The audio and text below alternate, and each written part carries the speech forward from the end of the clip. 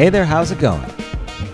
By the way, I'm sure you noticed, but because I was a DJ in a former life, I tend to mix up the intro music for this podcast because I get bored really fast with older music, or at least music I've used in the past. So I'm sure I'm infringing on a lot of copyright laws here in the United States by putting those in the front and the back of this recording. But, you know, I can always correct it later. If someone wants the royalty money and I'll never be able to give, I think I'll be able to live with that. Anyway, hi there. This is Robert Scrobe. I'm the host of the Dallas Design Sprints podcast. I sell, facilitate, and evangelize all things related to design sprints and service design. Thank you very much for listening in and spending some time with me. I'm actually shocked at how many people I know are listening to this. I'll be frank. The first 8 episodes were shockingly bad by my standards. I felt like I sounded like an intern filling in for an on-air talent that was out with like strep throat or the mumps or something, and I was just reading from scripts. It just felt god-awful. I mean, if my kid listened to it, he'd be in intensive therapy right now. It just was bad. At least I think I'm a decent dad, so I got that going. Anyway, let's get to what you're listening in on. Let's dive in and talk about everyone's favorite mad scramble day of the design sprint, prototyping. It's also referred to as the demo, or the MVP, or the final presentation, or the we've got 1 hour to get this done and it looks like garbage and I'm freaking out.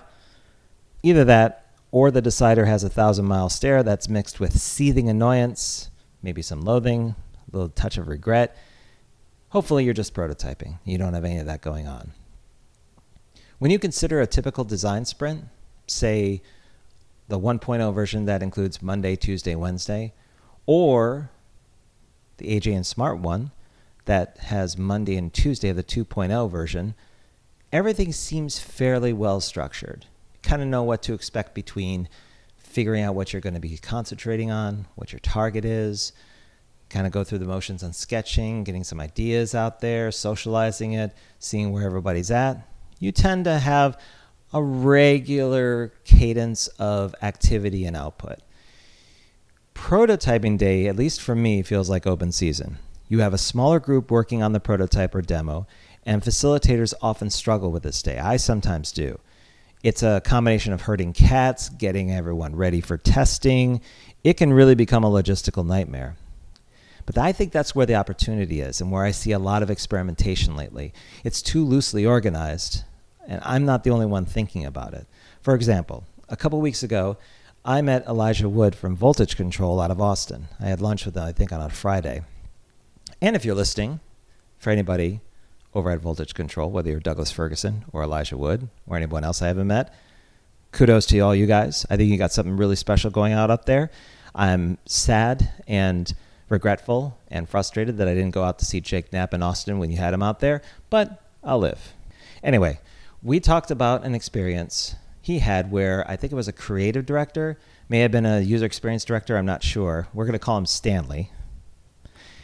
Took the first part of prototyping day, and he had designers craft out each frame in the storyboard individually. So say there's like 7 or 8 frames in your typical storyboard.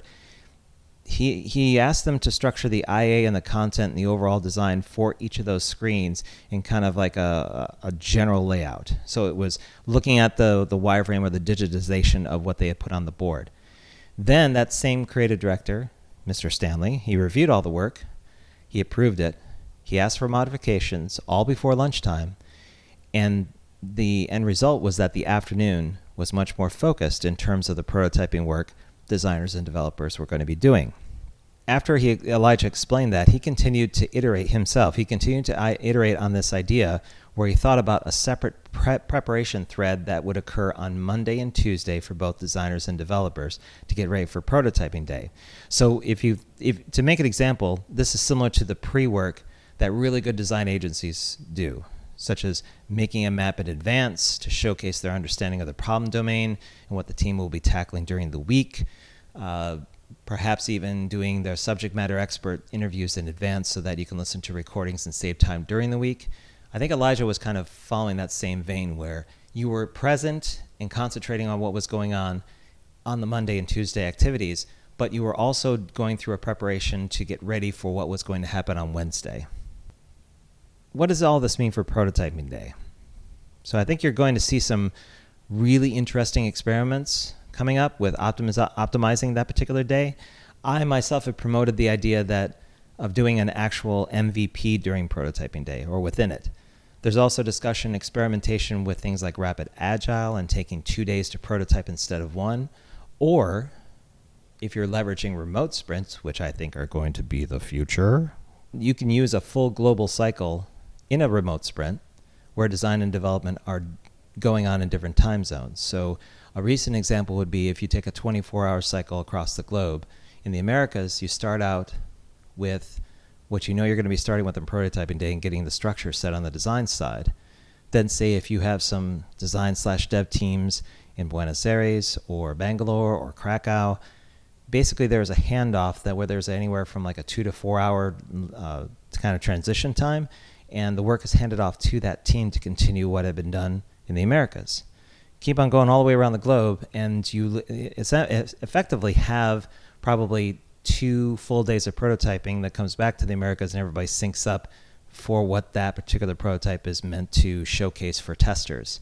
So I do think the pre-work idea has merit. I think good facilitators and sprint teams are already doing it.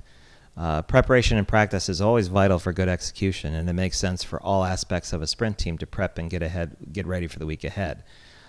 Do I think it's going to go the way of a hackathon? No. I think that process, the cat's out of the bag on that dynamic. Only the most enthusiastic supporters are still kind of using that model today. For me, it just seems too chaotic and has real long-term effects on morale and intrinsic motivation to be viable. However, I do think you're going to see some new quote-unquote recipes for prototyping day. I've put mine out with Webflow a couple of weeks ago where I basically had the idea of doing the beginnings of an MVP within prototyping day. And I'm currently working out an online demo in November to try it out. By the way, if you're interested in that, shoot me a message and I can give you the details. I have my contact information at the end of the podcast, so you can reach out if you're interested. But ultimately, the whole model for prototyping day is going to go through more change. I already see a lot of threads on a Facebook group I'm in called Innovation Hackers from AJ and Smart. Hi, guys. And where people are asking about design sprints being used for things like branding, process, strategy, where timelines are more erratic that don't even fit a 4-day model. But people are wanting to know, how do you take the base process and retrofit it for their situation? But if we keep our immediate focus on the notion that prototyping day in its current state is ripe for some optimization, I'd love to see what others try and do here. In fact, if you have your own ideas or thoughts about how to make prototyping day the happiest day of the year, or you'd like to file a copyright violation for all the blatant misuse of intro music that I've been doing, hit me up on Instagram. I'm at Spiderbird2018. You can find me on the Twitters and the LinkedIns and even the Facebooks just by searching Robert Scrobe, and we can start a conversation. As always, I appreciate you listening to the podcast. I hope this finds you happy and healthy, and we'll see you next week. Adios.